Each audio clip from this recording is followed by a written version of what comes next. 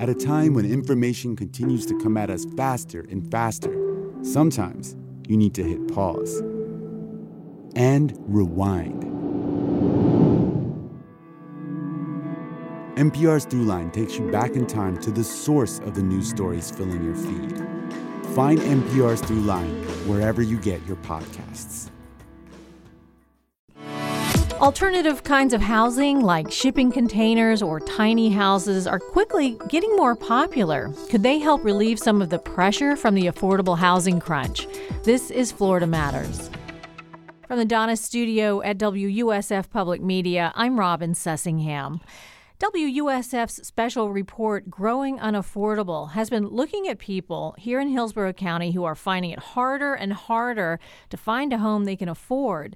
One of the questions that we want to look at today is, how do we think outside of that big box? What about tiny houses or RVs or container homes? Here in the studio with us is Elizabeth Strom, Associate Professor at USF School of Public Affairs. Hi, Elizabeth. Hello. Mickey Jacob is an architect with BDG Architects and chairman of the Tampa Downtown Partnership. Welcome, Mickey. Thank you, Robin. And Robert Cox is CEO of Sundog Structures, a maker of shipping container structures. Hi, Robert. Hello, Robin. So, Robert, you make houses out of shipping containers, and not everybody is familiar with what that means, what that is. Can you describe it? Sure. So we take shipping containers that have been in service. We typically use single-use containers so that we're not using old beat-up containers. So a shipping container is actually like a metal box, no windows or anything on it when you start out. How big is it normally? That's right. We use 40-foot shipping containers that are 8 feet wide, and we use the high cube containers that are 9'6" high.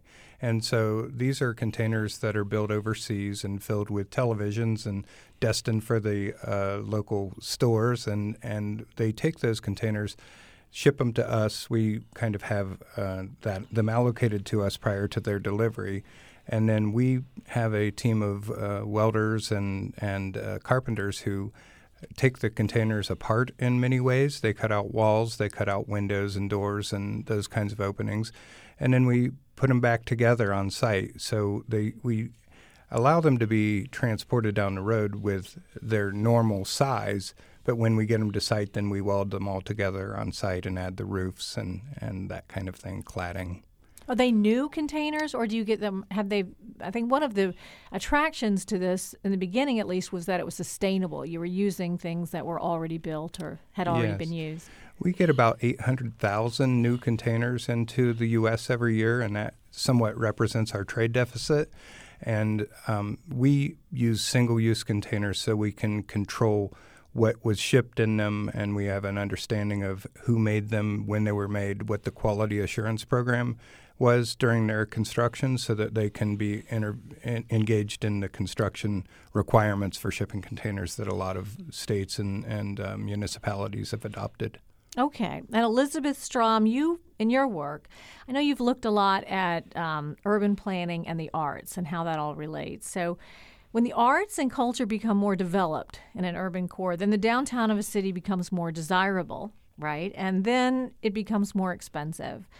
So how do you see people like artists coping with that kind of a tension? Well, I think you raise a really interesting point. When areas become more attractive, that's wonderful. People want to be there. But it also means that inevitably land costs go up, and so you have issues of affordability. And usually what happens is that as areas become more attractive, then people who had lived there previously get pushed out into other areas.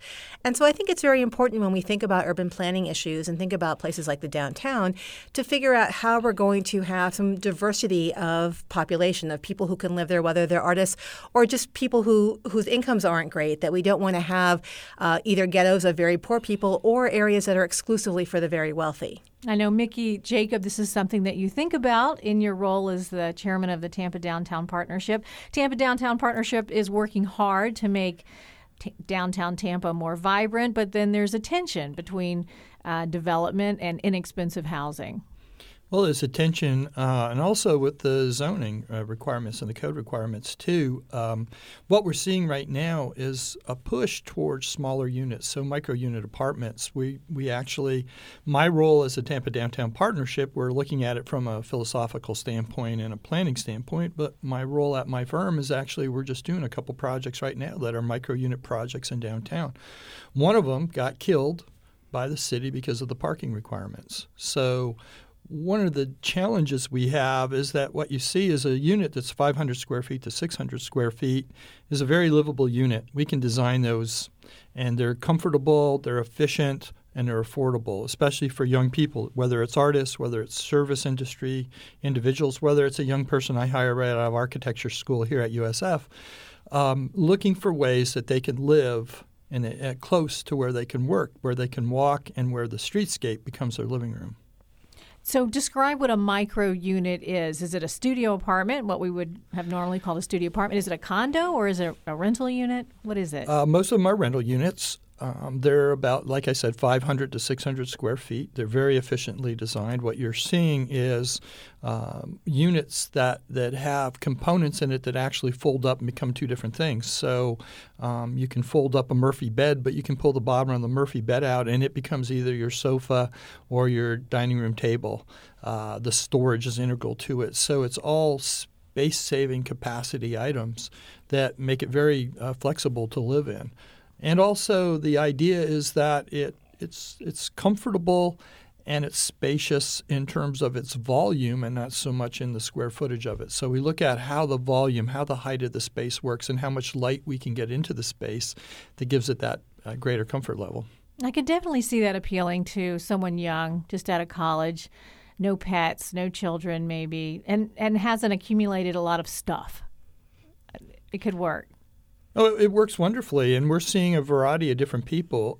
We were looking at repurposing a fairly abandoned downtown office building, 12 stories, and we really redesigned it to accommodate all micro units. And the first reservations online were extraordinary. It was 80% reserved within a week with a down payment, a small down payment. And the idea of this is what we're seeing is people really want to live where they work. And accommodating that, people will give up space in order to have that experience of being in a downtown environment that has all the amenities that fit their lifestyle. So you said it was killed because you didn't have parking for the tenants? The building didn't have parking. And the parking requirements of the city of Tampa and downtown for a residential unit of that type is one parking space per unit. You have 120 units, that's 120 parking spaces, and when you don't have any parking for the building, you still have to meet the requirement. So I want to get into later in the show some hindrances that cities might put up to these kinds of out-of-the-box thinking on things. But Robert, what about your structures? What about the container structures? How affordable are they, and where can you build them? How are you working with zoning regulations? Sure. So we haven't found a lot of pushback from being able to build in any locations. We find the cities and municipalities to be pretty receptive at this stage. We're struggling a little bit to try to get a modular certification at the state level because of the steel not being performed or produced in an ANSI American Steel Manufacturers setup. So that's one of the challenges for us. But I think that it's kind of catching on to the point that cities are starting to embrace it. A few years ago, that was a little bit of a different story, but it's starting to really kind of catch on.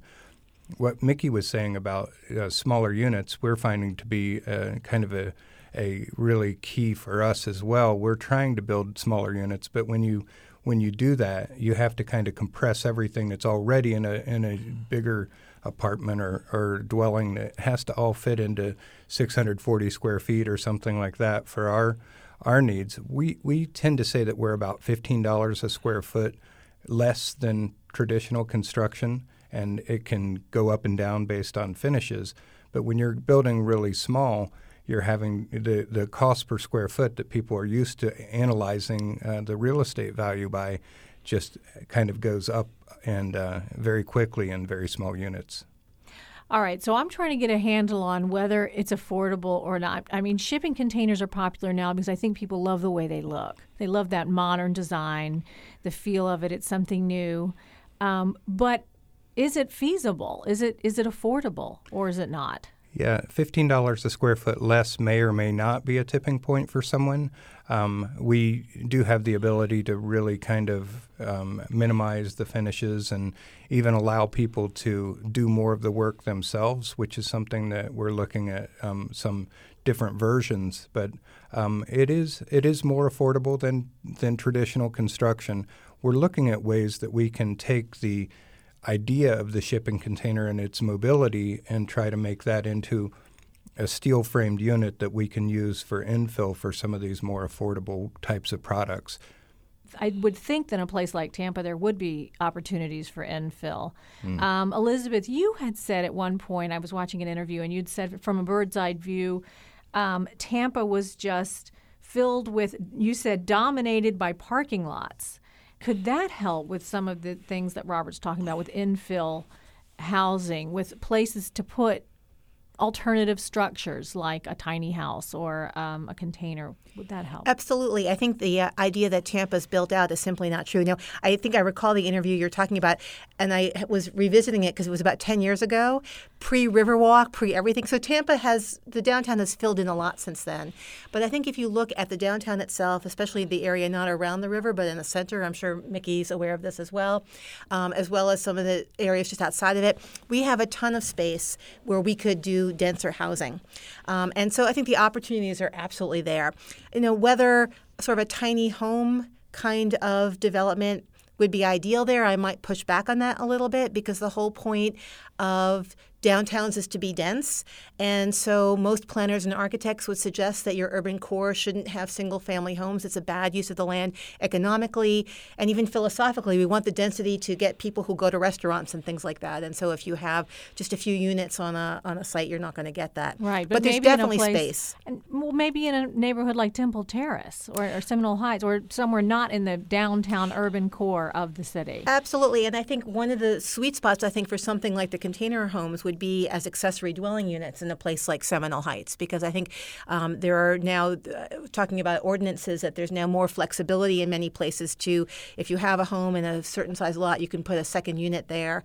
And I would imagine that something like a shipping container unit would work perfectly. And then you're not taking a spot, let's say, on a main transit corridor and putting 3 units there when you could have put 30. So that's, I think, kind of a sweet spot for that kind of technology. So that's possible now. In Tampa, in Hillsborough County, you could put a shipping container home in your yard? Yes, Seminole Heights is kind of ahead of the curve. I know that the city of Tampa is looking at the success that they had there and expanding it into other areas of the city. But it does take time for that to happen. It took, I think, 3 years for them to be able to get Seminole Heights to be online with the accessory dwelling approach. Are people doing it? Absolutely. They're doing it all over the country. My son just got married in a container facility in Las Vegas. It's interesting to see the dynamics, but I think Robert and Elizabeth are both onto it. Urban density is the key to solving this problem, and disruptive technology and construction is the other key to solving it. We can't solve the affordability problem using typical construction techniques like we do now. We have to look at pre-manufactured component parts, even within framework of typical construction that we have, in order to make these numbers work.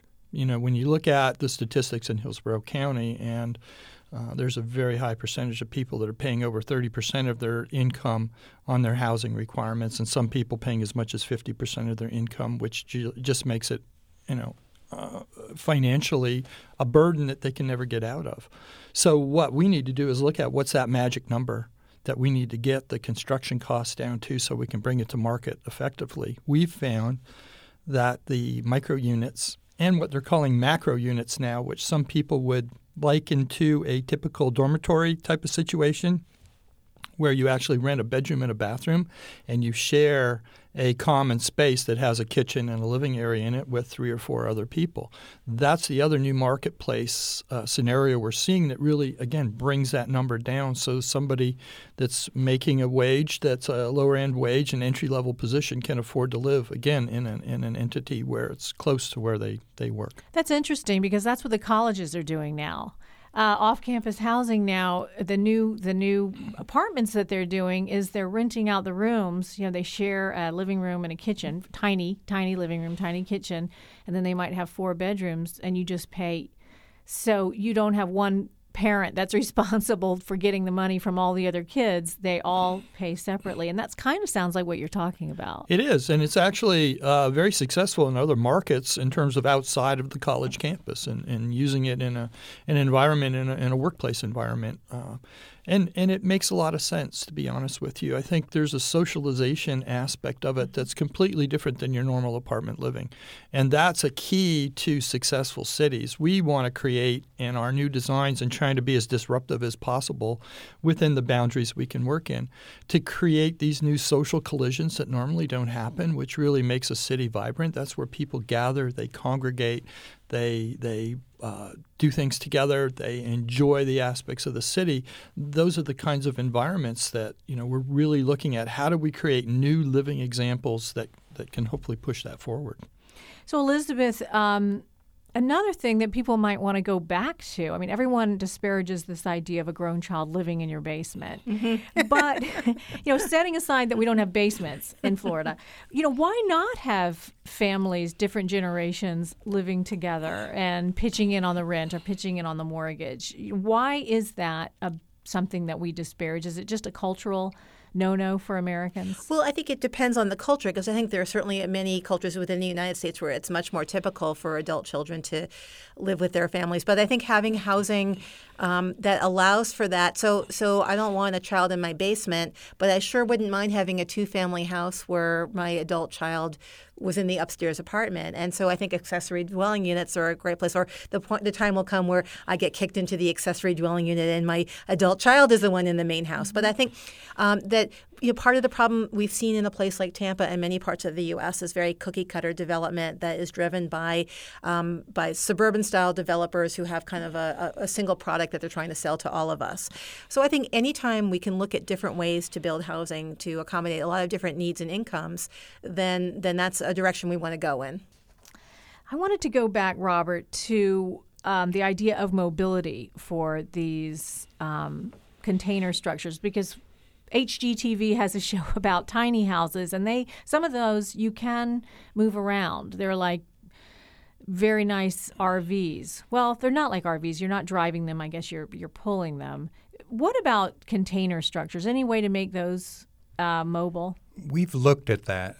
Our typical buildings are attached to a permanent foundation, and it's a little more complicated. The tiny homes are on wheels as a rule.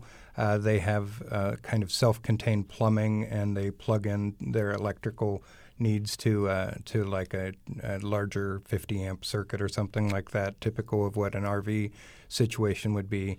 We have looked at producing a relocatable unit for like Hertz, where they want to have a 3 to 5 year lease, and they're at one parking lot 1 year, and then they pick the whole thing up. So we have foundation systems that we're integrating that are able to be relocated. But as a rule, this is a permanent type of installation. And what do you do?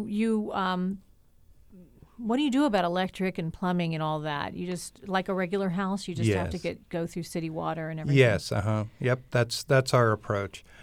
We are looking at ways to make things happen a little more rapidly upon deployment, and we are looking at projects that are up to 80, 100-unit apartment buildings. So we're starting to really stretch more in the design side right now. Some of the larger projects we're doing are, up to 7,000 square feet at this stage. But we're seeing the horizon is showing us a lot of ways that we can approach multifamily development, and a lot of developers that are really seeing the ability to do prefab as one of their solutions for being able to get more units on the ground and help to drive down the costs. How much would it cost to get your least expensive home? It's less than $100,000 for something of a 640 square foot unit. So it's not unaffordable. We wish we could push that down a little bit more. We're doing everything we can, and we understand that there really aren't a lot of people who are serving a market that is $150,000 or less kind of unit, and there's a large opportunity in that market. Mm-hmm. Mickey, Jacob, you talked about disruptive construction and finding new ways to build these homes. Tell me a few things that you're talking about. Well, I think with what Robert's doing is a perfect example of it. It's a technology that can be controlled in the construction process, which helps control costs. So when you manufacture in controlled conditions, you get a higher quality product. It's better workmanship, and you're not subject to conditions that you see on a typical job site: rain, wind, time, all those things that affect the quality of a project.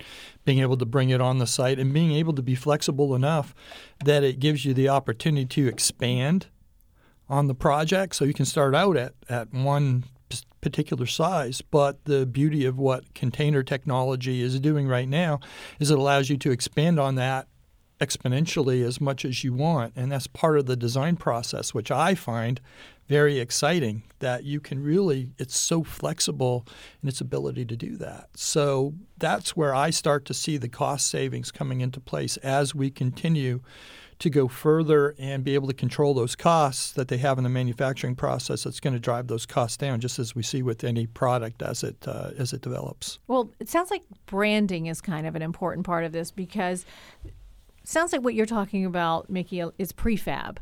Prefabricated housing, which is less, you said you can have quality control, it's less expensive, but people kind of maybe turned up their noses at prefab housing, but not at container structures. That's like the cool new way to do it.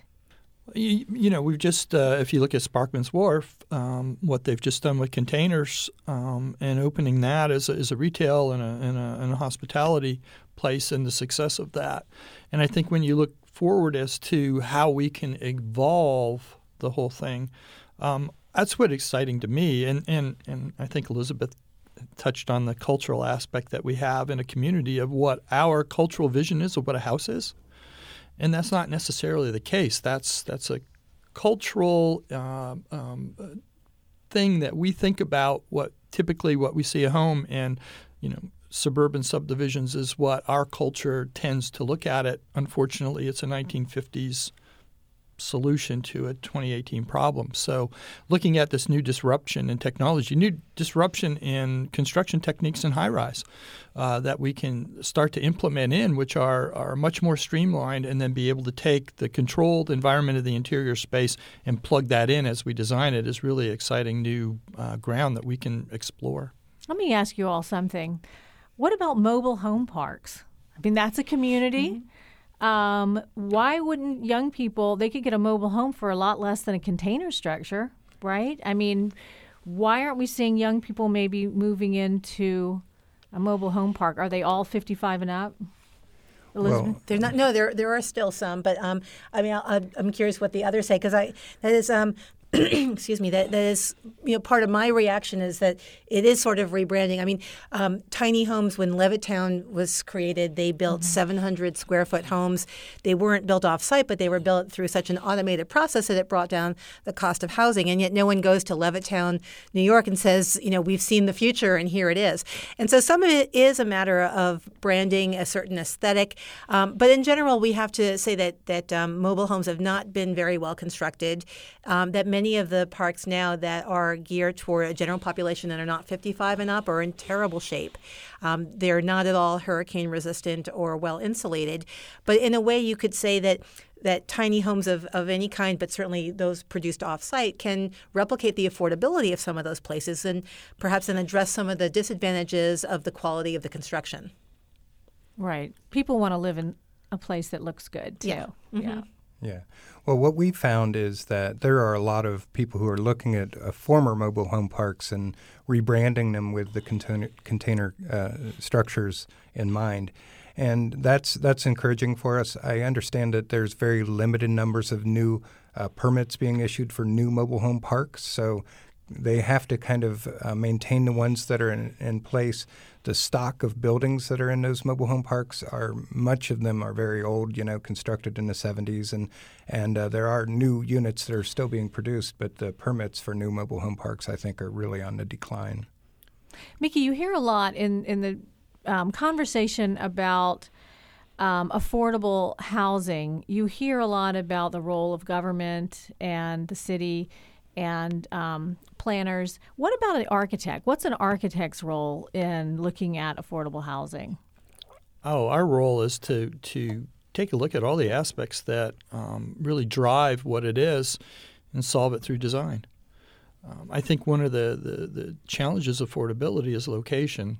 I mean, we can build a container home out north of the city, but it doesn't solve the affordability problem of a commute to downtown and having to have a car and gasoline and all of that. So the density issue in terms of our urban planning on trying to look at how do we increase density zoning around our employment basis so we can have affordable, attainable housing for people who work there so they don't have to own a car. So as soon as you take a car out of play in our culture, you're making it much more affordable to live. And quite frankly, you can also put a little more money into your living house or your apartment as well. So we're really looking at ways of how do we create our transit plan in order to support that? How do we include bicycling and pedestrian environments that support that? And how do we have the kinds of retail and support services close by as well within that zoning in order to support it? It's great if you could just walk down the street on the way home and pick up a couple things at a small grocery store or a boulangerie or whatever it is to cook at home. I mean, it's somewhat of a European model, and it's a culture we haven't really embraced here in this country in the last 50 years, but it's coming at us because in order for us to survive and compete as a city, we're going to have to do that. Well, and what you're saying, I mean, won't the market kind of take care of some of this? Because we had a report, Kathy Carter in one of her stories says that 28,000 people are moving into Hillsborough every year, the size of Temple Terrace.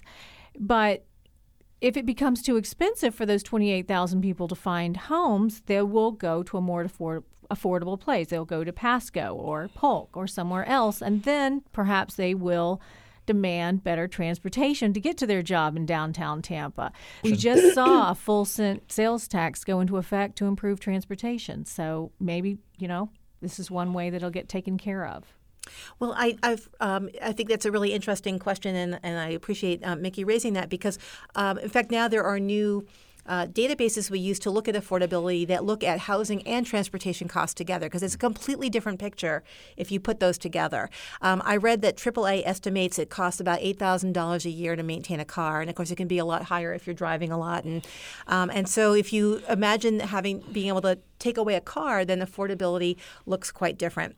But I think to say that the market will take care of it, I'm not sure I believe that because the market has not taken care of it at all. The market goes like water goes to where there's the least resistance. And so the market will build more housing out in Citrus County, but it won't necessarily respond to the need for public services like transit. So I'm very optimistic about what will happen with the new tax, and I think we need to be smart about building housing where that transit is going. Okay.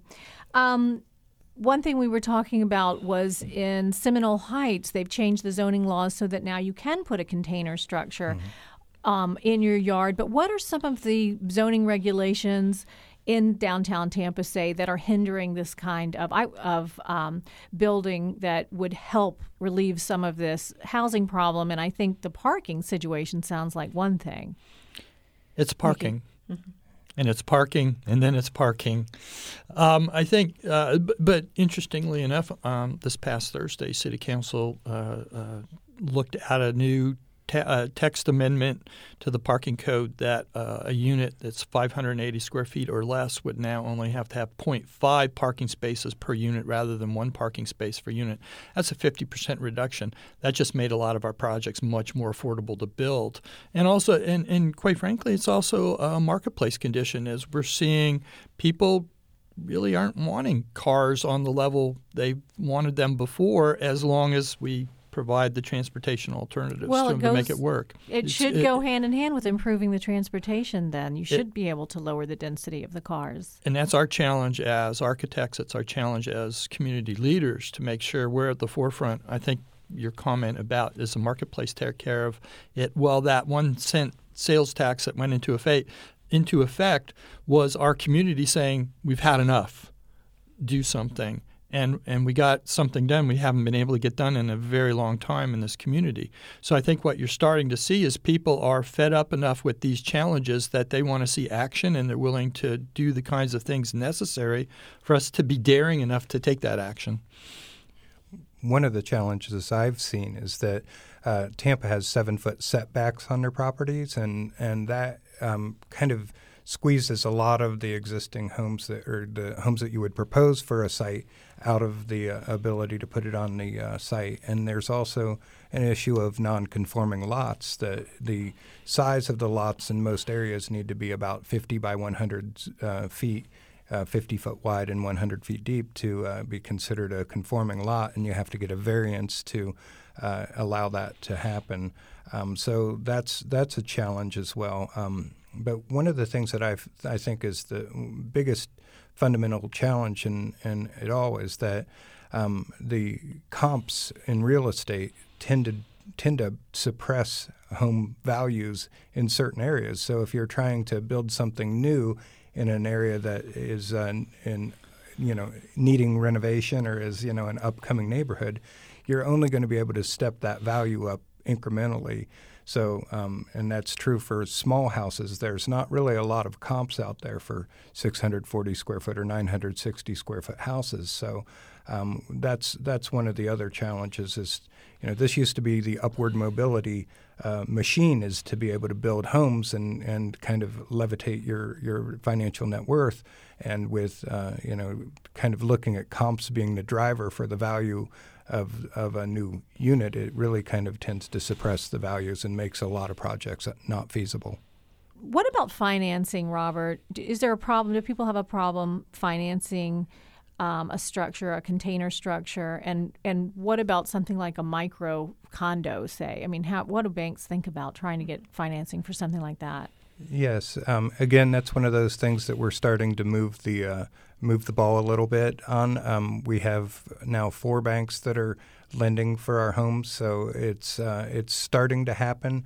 It's not the big banks; it's more of the local banks that are willing to take the plunge. But that continues to be a bit of a challenge, is to find the larger banks embracing our kind of new technology and modular technology as well. What would you like to see, let's say the city of Tampa, what would you like to see the city of Tampa do to encourage some of these alternative housing projects? Elizabeth, and then I want to hear from you, Mickey. Well, I think looking over regulations to make sure that they're all really necessary, whether that's about parking, about setbacks, about size of apartments. But I'm going to answer this in a way that is not all the way you asked it, because I feel it's important. As much as I think the market and new technologies can help us with affordability, we need public subsidies. I mean, if you think about somebody who's earning $10 or $15 an hour, there is no way, no matter how we tweak the size of the apartment, we are not going to provide housing for that person. And so we can't really have this conversation without acknowledging the role of the public sector to help those who can't afford market rate housing. And I would just note that the state of Florida has a marvelous mechanism for doing this, the Sadowski Housing Trust Fund. And since 2002, the legislature has swept that money almost on an annual basis, so that we're now $2.2 billion in the hole on state funding. And so I just feel like that needs to be part of the picture too. We have really gone into depth on that issue in our week-long series called Growing Unaffordable. I would send everybody interested to our website, WUSFnews.org. You will find very, very in-depth articles about that very issue, Elizabeth. So I appreciate you bringing that up. Mickey, what can cities do to help with this problem and help more creative solutions to find housing that's not so expensive? Well, one of the things I think is taking risk especially on the parking side. We've seen a couple of cities within their urban core actually have no parking requirements, that the parking requirement is really a risk that the developer takes on doing it, and they've all been hugely successful. That's incumbent on us as a community then to make sure the support is in there with transit alternatives to make that lifestyle work. But the other thing, too, I think we need to look at new tax laws in order to provide people incentives to live that way. If you want to live downtown and you don't want to have a car, you should get a break on your homeowner's tax. You should get a break on taxes you pay to the city. You should be rewarded for things that you do that make your city a better place and make that quality of life better. So I think we as a community and leadership need to look at different, again, disruptive alternatives to these kinds of things to provide incentives for people that don't really cost the public entity much in terms of physical dollars, but really new ways to look at how do we provide these incentives for people to live that way. If I'm not going to have a car is part of the rent you pay, inclusive of a transit pass as long as you live there. Is it inclusive of you being able to use a Zip car at 50% or you use the bike racks for free? All of these kinds of things are options that we can look at that help the quality of life, because it's not the amount of square footage anymore that makes the quality of life. It's all the amenities that support where you live that bring the quality of life, which is what we look at from a design standpoint. Are there any new technologies that you see coming online, Mickey, that can help with this whole problem of affordability? So it's smart environment now. And artificial intelligence. So we're going to see our building systems be able to control your entire environment from the kinds of things we typically think about, what we listen to, our security, but also comfort. And so the affordability will be in the fact that building systems will be so much more inexpensive to work because that system will be able to tell you what the right temperature is. It'll make you comfortable. It will be able to take sunlight out of the window so you don't get heat gain. It will be able to do all these things that will drive down the costs of operating. So beyond just rent, now it's the operational costs that we can lower because of new technology breakthroughs that are a big part of it. I am really excited about the opportunity this brings from just the design standpoint alone, but also a living standpoint. It does sound really exciting, but I have to tell you, it sounds like it would just make your house a lot more expensive.